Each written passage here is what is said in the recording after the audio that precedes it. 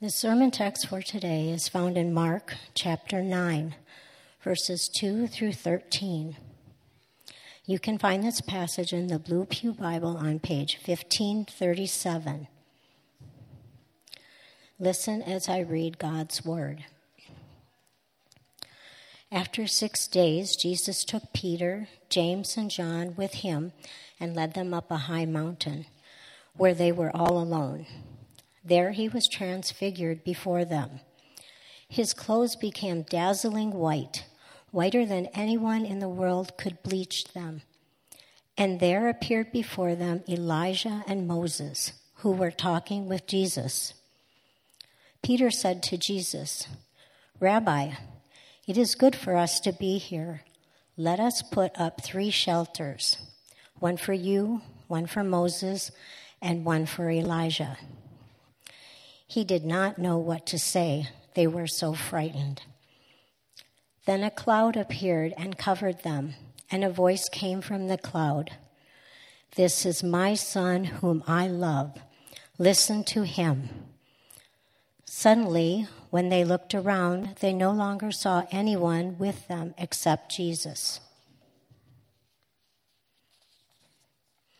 As they were coming down the mountain, Jesus gave them orders not to tell anyone what they had seen until the Son of Man had risen from the dead.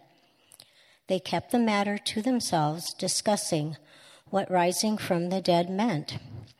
And they asked him, "Why do the teachers of the law say that Elijah must come first?" Jesus replied, "To be sure, Elijah does come first and restores all things. Why then is it written that the Son of Man must suffer much and be rejected? But I tell you, Elijah has come, and they have done to him everything they wished, just as it is written about him." Here ends the reading.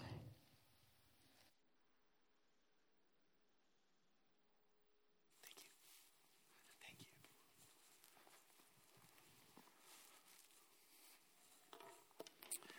I am fully aware that when I walk up here, you guys are like, okay, 45 minutes or 25? What is he going to do this week?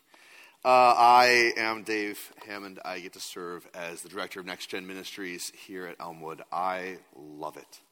It is incredibly fun to get the opportunity to hang out with our youth and our students and our kids, taking the chance to get to know more about them and how God is working in their lives, and taking the chance to try to launch them onto the life-giving way of Jesus.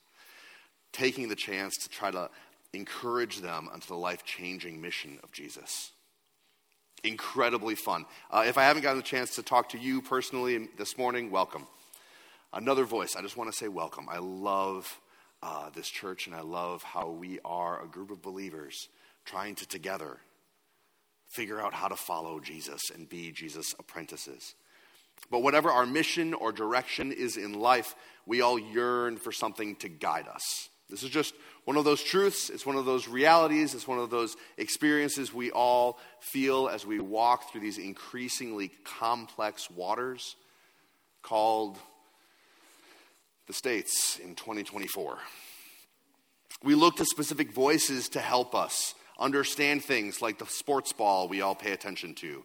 I've got my people that I listen to. Tom Grassi. I'm not part of the Packer Nation because that would be my wife, but I can listen to his podcast. I listen to different voices and pundits to help me understand the political realm in which we get to vote this year. Trying to figure out how do we do this next? Where do we go? I follow specific YouTubers and podcasters, radio personalities, and we all do. Voices that we listen to try to help us through life. We have our favorite authors or directors of movies or musicians. My daughter had a sleepover last night, and I said something about T Swift, and I was told that I was not allowed to speak anymore because that room had very specific feelings about some musicians. We go to business coaches, life coaches. We go to fitness coaches to help us some of us go to fitness. I don't go to fitness coaches. Some people do. We go to counselors, therapists, close friends, our parents, teachers, pastors for guidance to say, how do we make it through life?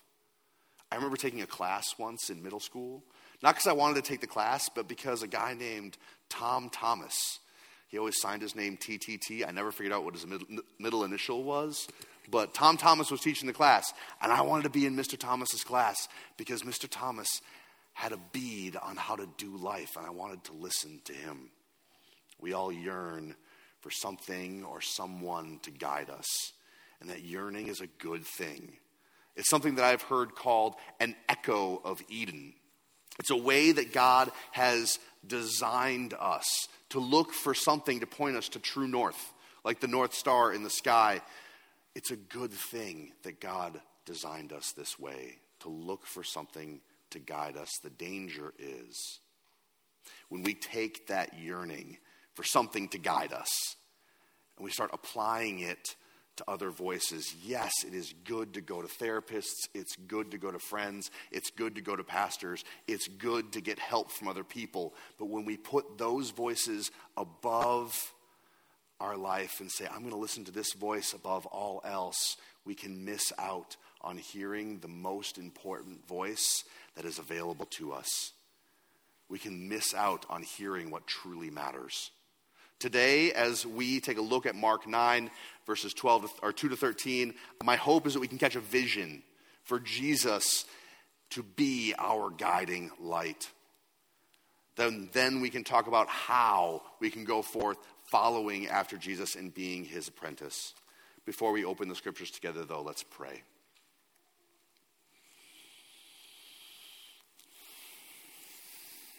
In you, Lord my God, I put my trust. Show me your ways, Lord. Teach me your paths. Guide me in your truth. And teach me. For you are God, my Savior, and my hope is in you all day long. Remember, Lord, your great mercy and love, for they are from old. Do not remember the sins of my youth and my rebellious ways. According to your love, remember me. For you, Lord, are good. Jesus, thank you for this chance to interact together, to be your hands and feet to each other as we journey on this life. Father God, prepare our hearts and minds to worship you as we listen to your word. Holy Spirit, convict us today once again of our need for you.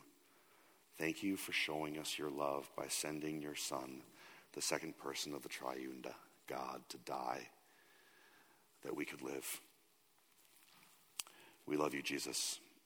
Amen. As you open up your pew Bible to Mark 9 or on page 1537 or your booklets or your phone or whatever other device you're going to be following along, I want to remind us that we are in the middle of Mark, which sounds obvious. It's Mark 9, it's the middle. But Mark breaks down into two big chunks.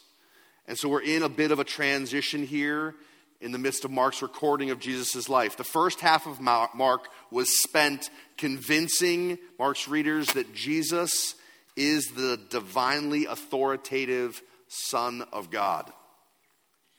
He has power over the physical, the spiritual, the natural realms. He can heal at great distances. He can heal no matter what. The second half of this biography is committed to asking the question, what does it look like to use that divine authority? How can we react to someone who uses divine authority on our behalf? And it's on that backdrop that we're going to go jump into Mark 9. Because this text, we've got Peter, James, and John. I remember a song, Peter, James, and John in a sailboat. Anybody know that song? Out in the deep blue sea. I know, Peter, James, and John become the three dudes that hang out with Jesus. And this time, Peter, James, and John end up on a mountain, a solitary place. And they end up with their rabbi, and there Jesus becomes a blinding light. I don't care what kind of lights we get. These lights are they're blinding-ish. But I don't care what kind of, we're not going to get smoke machines here, ever. Okay, good. No smoke machines. Right, like, I don't care what kind of laser light show we ever put on here at Elmwood. I want to promise you I'm never going to become a blinding light. And neither is John. This idea of light hits people and bounces off of us. This is how our eyes work. And we perceive the light bouncing off of us so we can see things. We're not used to things lighting up.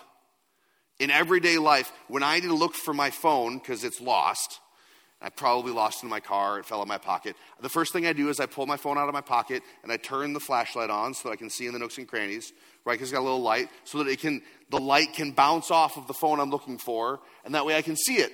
And then I turn to my wife and say, Chelsea, do you know where my phone is?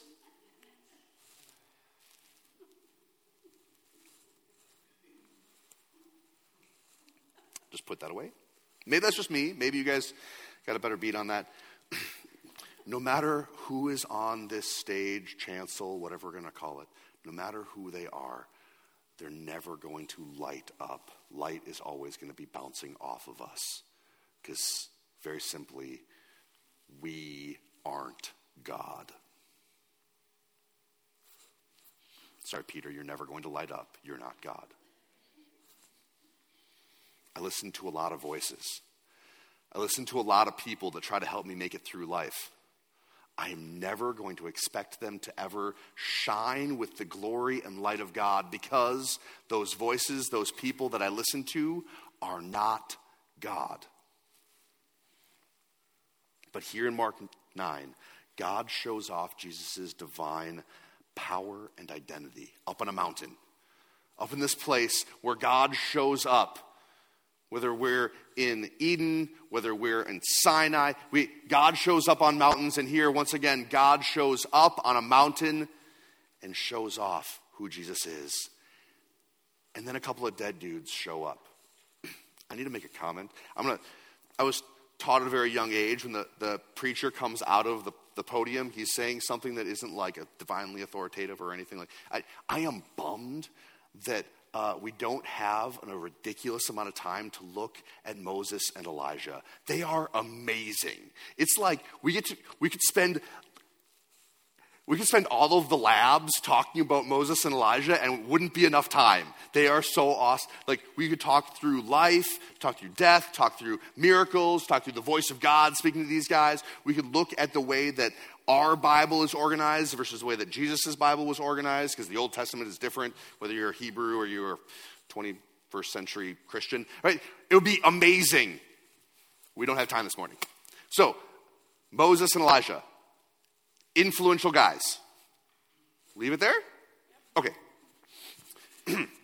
So two guys, two incredibly influential and dead guys show up. And they start talking to this blinding light, Jesus. Before we move on, Daniel Tiger will be wiggling his ears, and there'd be like stars floating around. Let's go into a land of imagination. Next week, we all show up. I sit in the pew. John comes up front. Blinding light John. We're there. Are you imagining it with me? My ears wiggled. So you should be in the world of imagination with me. Blinding light John. And now we have Benjamin Franklin and Alexander Hamilton talking to John. How I knew who these guys, I don't know. Looked at some dollar bills or something. These guys start talking to John. My reaction is I'm going to try to figure out how to get my jaw off the floor and back in my mouth. I wrote this part of the sermon. I still have not figured out how to imagine it. It doesn't make sense in my brain for someone, blinding light John, right? Not like Transformer John, where his parts change and he's a robot in disguise, but he's transformed in front of us. I still can't get that through my mind. But yet that's what Peter, James, and John are experiencing. Blinding light Jesus. And two guys that shouldn't be there pointing to Jesus saying, yep, this guy, divine authority. So in the same way that if I'm sitting in the pew and we have blinding light John, and I don't know quite how to react because I still can't imagine it in my brain, Peter reacts. I love Peter. I love this guy because I'm just like a little bit less of a fool than he is. So it's just like, just chums. I like this guy. He reacts and he sees the power of God and he's like, I don't know what I'm doing. I don't know how to react. I'm going to react in the best way I know how. This is the way that the people of God have been treating the power of God when it's shown up for generations. When the power of God and the light of God shows up, you build a tent for it. The people of God built a tabernacle for God in the wilderness because that's how God was going to interact with them. The tabernacle was moved and built into a temple. Because this is what you do when the power of God shows up. And Peter's like, I don't know, tents? Seems about right? Let's do some tents. Granted, he also suggested building tents for Elijah and Moses. So we can see that he doesn't quite get it. He's not quite on board with what's happening in front of him. This is Mark 9 in my Bible. If I do this, page flip, just one page back, Jesus is going to heal a blind man at Bethesda, right? We got chapter 8, verses 22 to 26. We got a guy that's blind, and Jesus heals him, and it's a 2-stage healing. One of the only 2-stage healings we see in the life of Jesus. Guy not able to see, guy able to see, but sees like people looking like trees. Must be meditating on Genesis 1, not quite sure what's going on. And then Jesus heals, and he can see everything. Peter's in the seeing people like tree phase. He doesn't quite get it. He's not quite there. Tents. Okay, you got it. Jesus is the power of God. Good job, Peter. Tents for everyone. Oh, so close. Didn't get there. You need more, Peter. You'll need more. And we'll get there, I promise you. But in these first 3 verses of our text, we see Jesus as our guiding light. In these 3 verses, Peter doesn't hit the mark perfectly, but he recognizes that this blinding white light is important. And he wants to build a tent for it because it's the power of God showing up right in front of him. This is my guiding light. This is my guy. I want to be on this mountain and listen. I want to be here. This is going to be my North Star. And whenever we come to a point in the scriptures where God shows up and says, hey, this is the blinding light. This is your North Star. This is what you need to follow, Dave. It always forces me to ask questions like, what's my true guiding light? What really is my true guiding light? What is my North Star? Is it God? Is it Jesus? Do I listen to the Spirit of God when he speaks? Do I listen to God's word in my life? Or do I just check it off every morning, the check mark on my list of to-dos? Make sure to hit my psalm a day in the morning before I brush my teeth. Make sure that I go through and read my Bible in a year plan. Make sure that I read my Proverbs for the day. Is it just something I check off?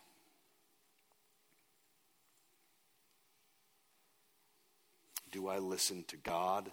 Is God my guiding light or not? Because we all yearn for a guiding light. We talked about that at the beginning. We all yearn for a guide. It's good. It's an echo of Eden. But I can misappropriate that, and I can end up listening to other broken people or broken systems that broken people have built as my guiding light.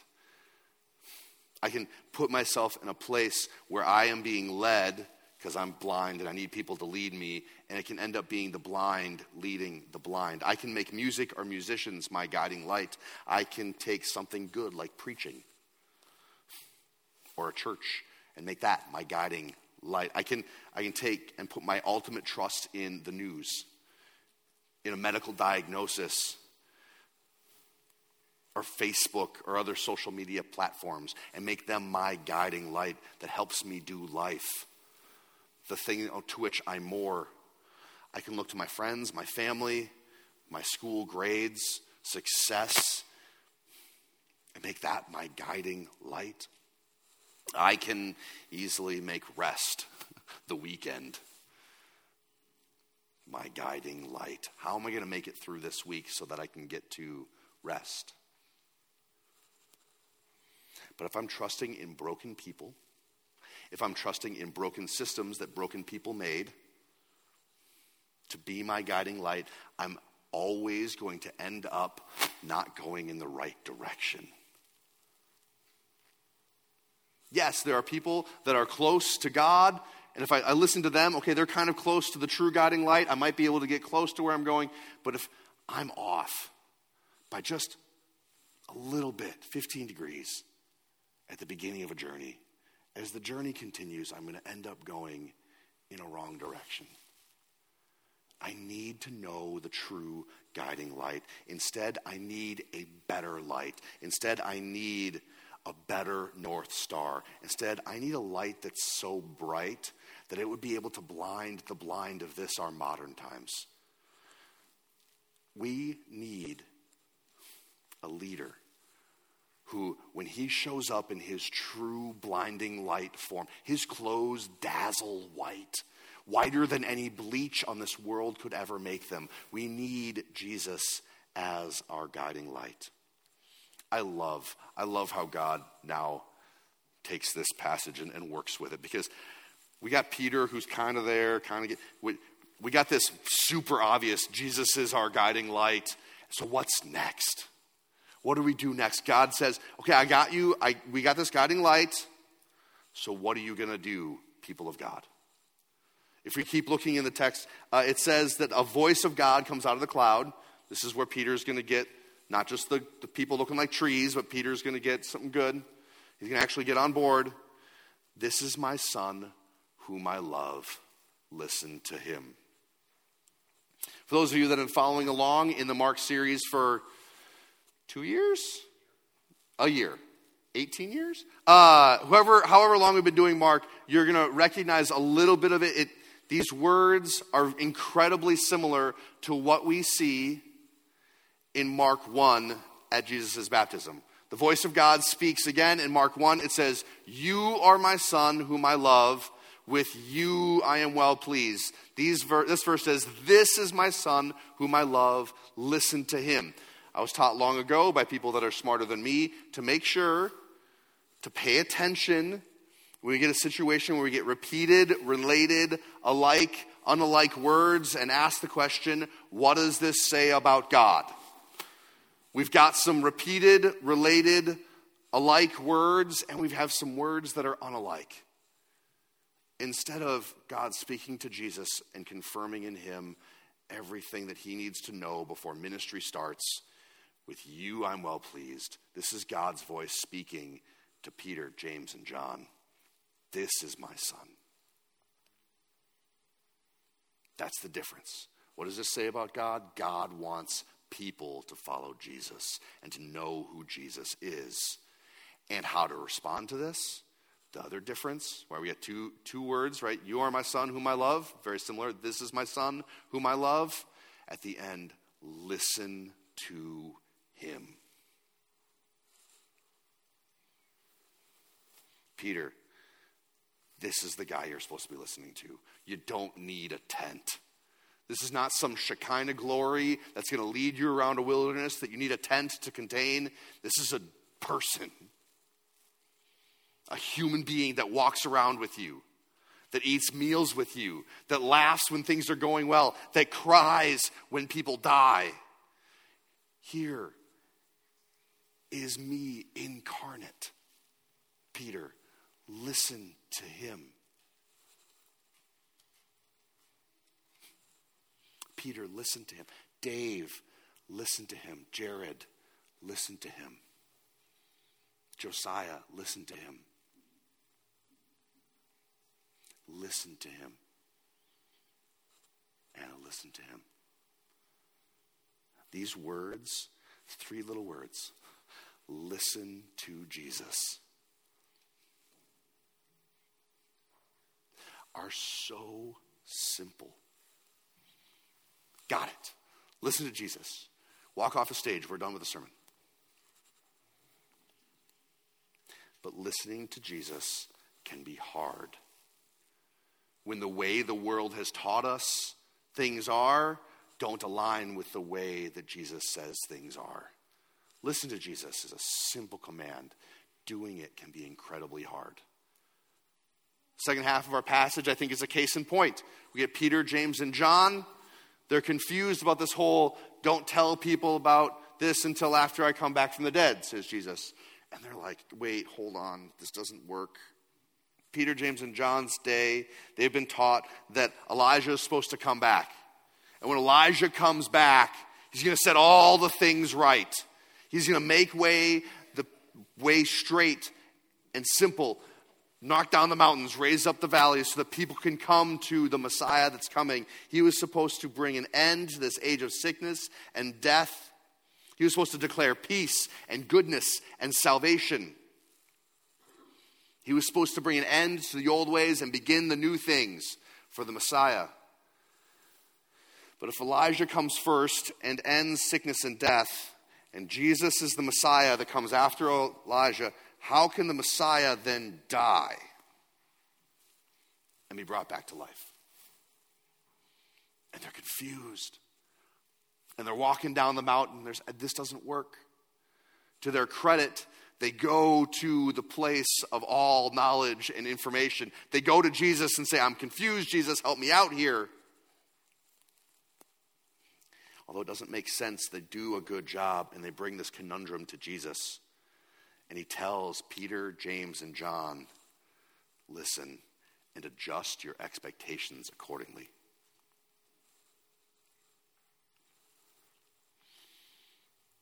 Now, the teaching, listen to some dude and adjust all of your life accordingly, no matter what the dude says, is bonkers. If you guys ever happen to move, go to a different church, and the pastor of that church says, listen to me above all else and adjust everything in your life accordingly to my words, run fast. Just, if I ever say, listen to everything I say, adjust your life accordingly, y'all have the right to fire me that day. Totally fine.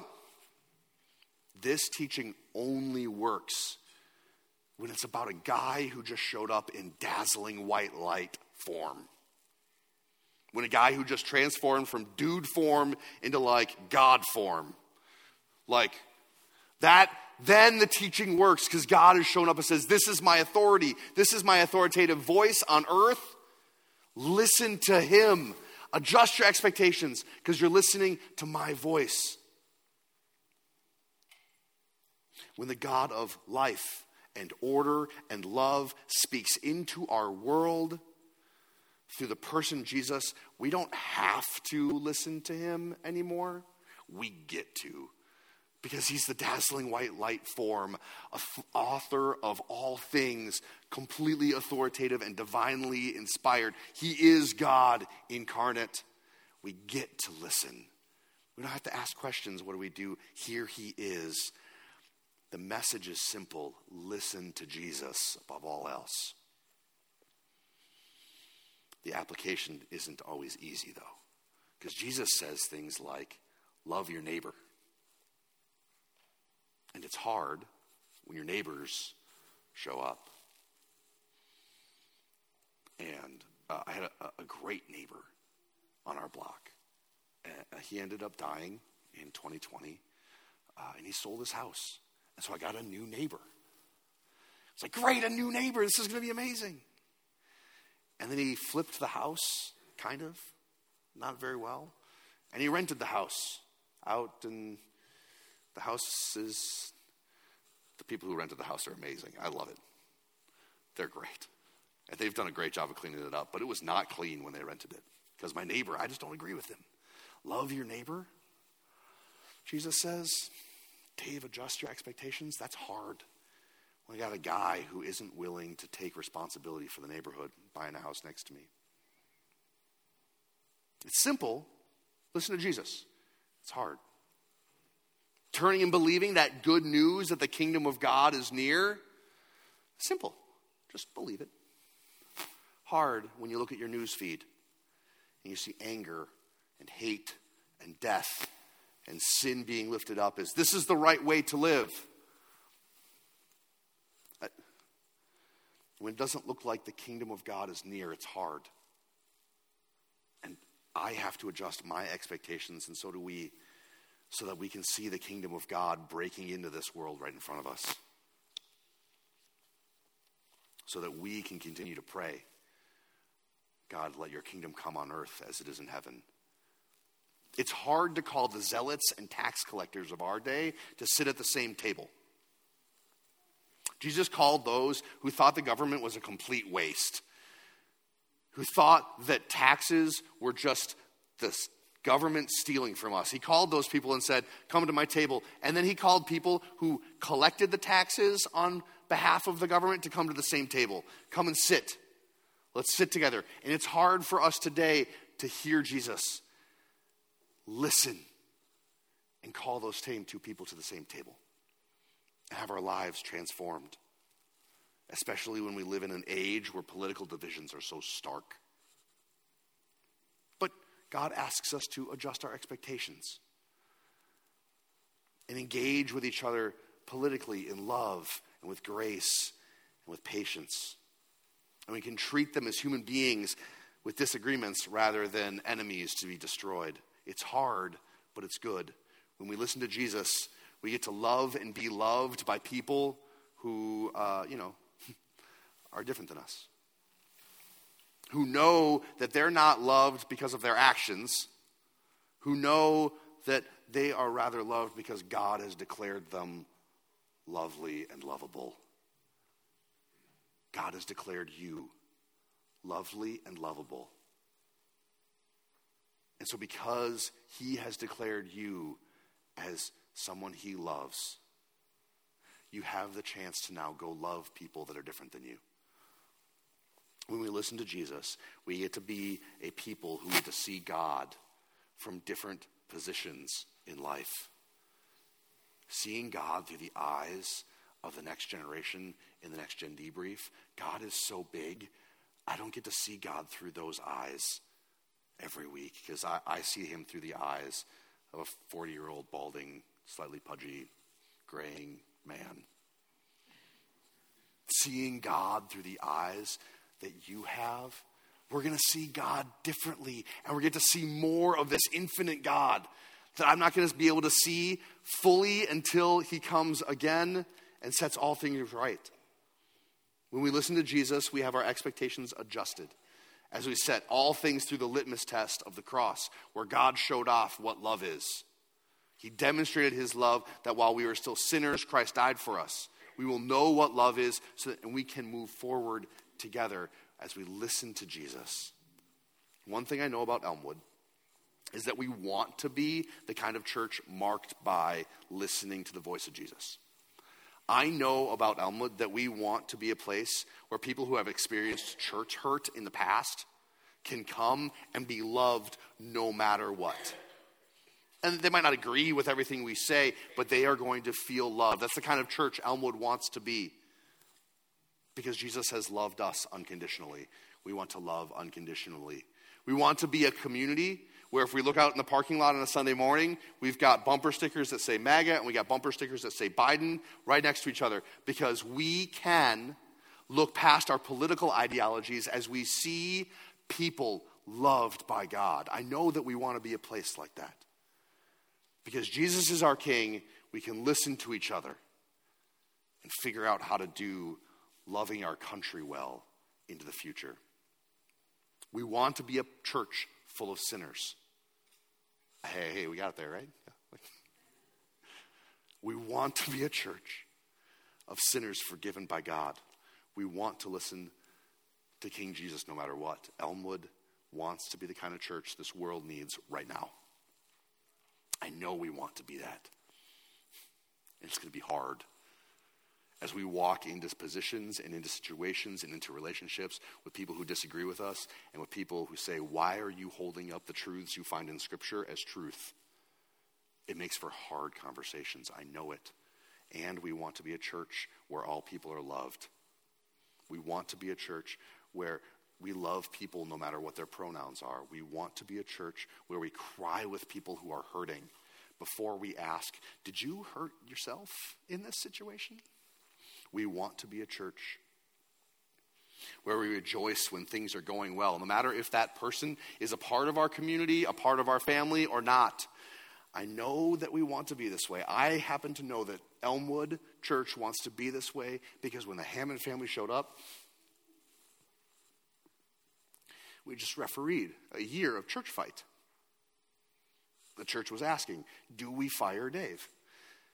And at that point, there was no other elder to lead the church through, this is how you fire your pastor. So I got the chance to referee a church fight for a year, asking the question, how do we fire me? And when we showed up, you loved us. I know. We want to be a church that listens to King Jesus. I also know that I still have a long way to go in listening to King Jesus. I know that I don't listen to him perfectly. I know that I'm with Peter on this one. And I know that we're all kind of in that same boat. Some days are days where you make massive leaps in following Jesus' purpose perfectly. And other days are like 2 steps forward, 2 steps back.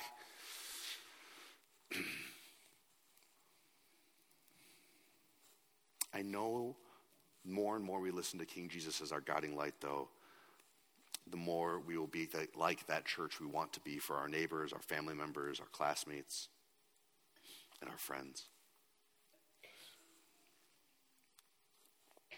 I know it can be hard to hear that we still have growth to do. I know it can. It's hard sometimes to look at our lives and recognize that we're not following Jesus perfectly.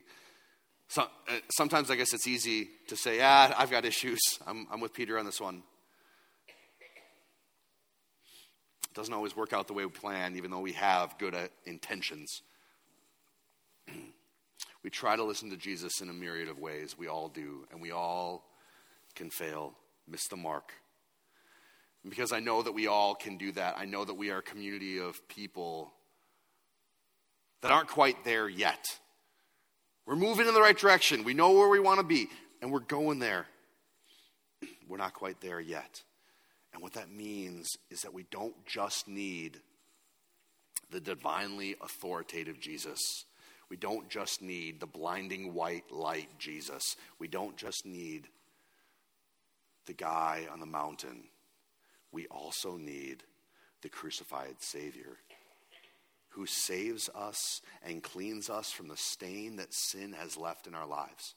We need to be set free from the power of sin, to be forgiven from the penalty of our sins. We need to be liberated from the presence of sin in our lives. It's one of the reasons every week we come to this table together. And we come as one. And we all take of the same bread and the same juice. And we come over and over again so that every one of us can see that all of us don't listen to Jesus perfectly, and we all need the broken body and spilt blood of our Savior.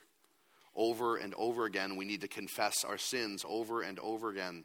We need to declare that we are loved and lovely and forgiven by God over and over again. We need to be nourished by Christ as we remember his death.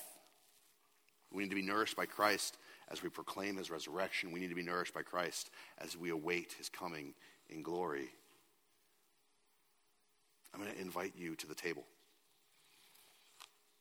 Before I do, I want us to take 30 seconds, just some time in quiet, as we deal with the ways that we haven't listened to Jesus in our own lives with him.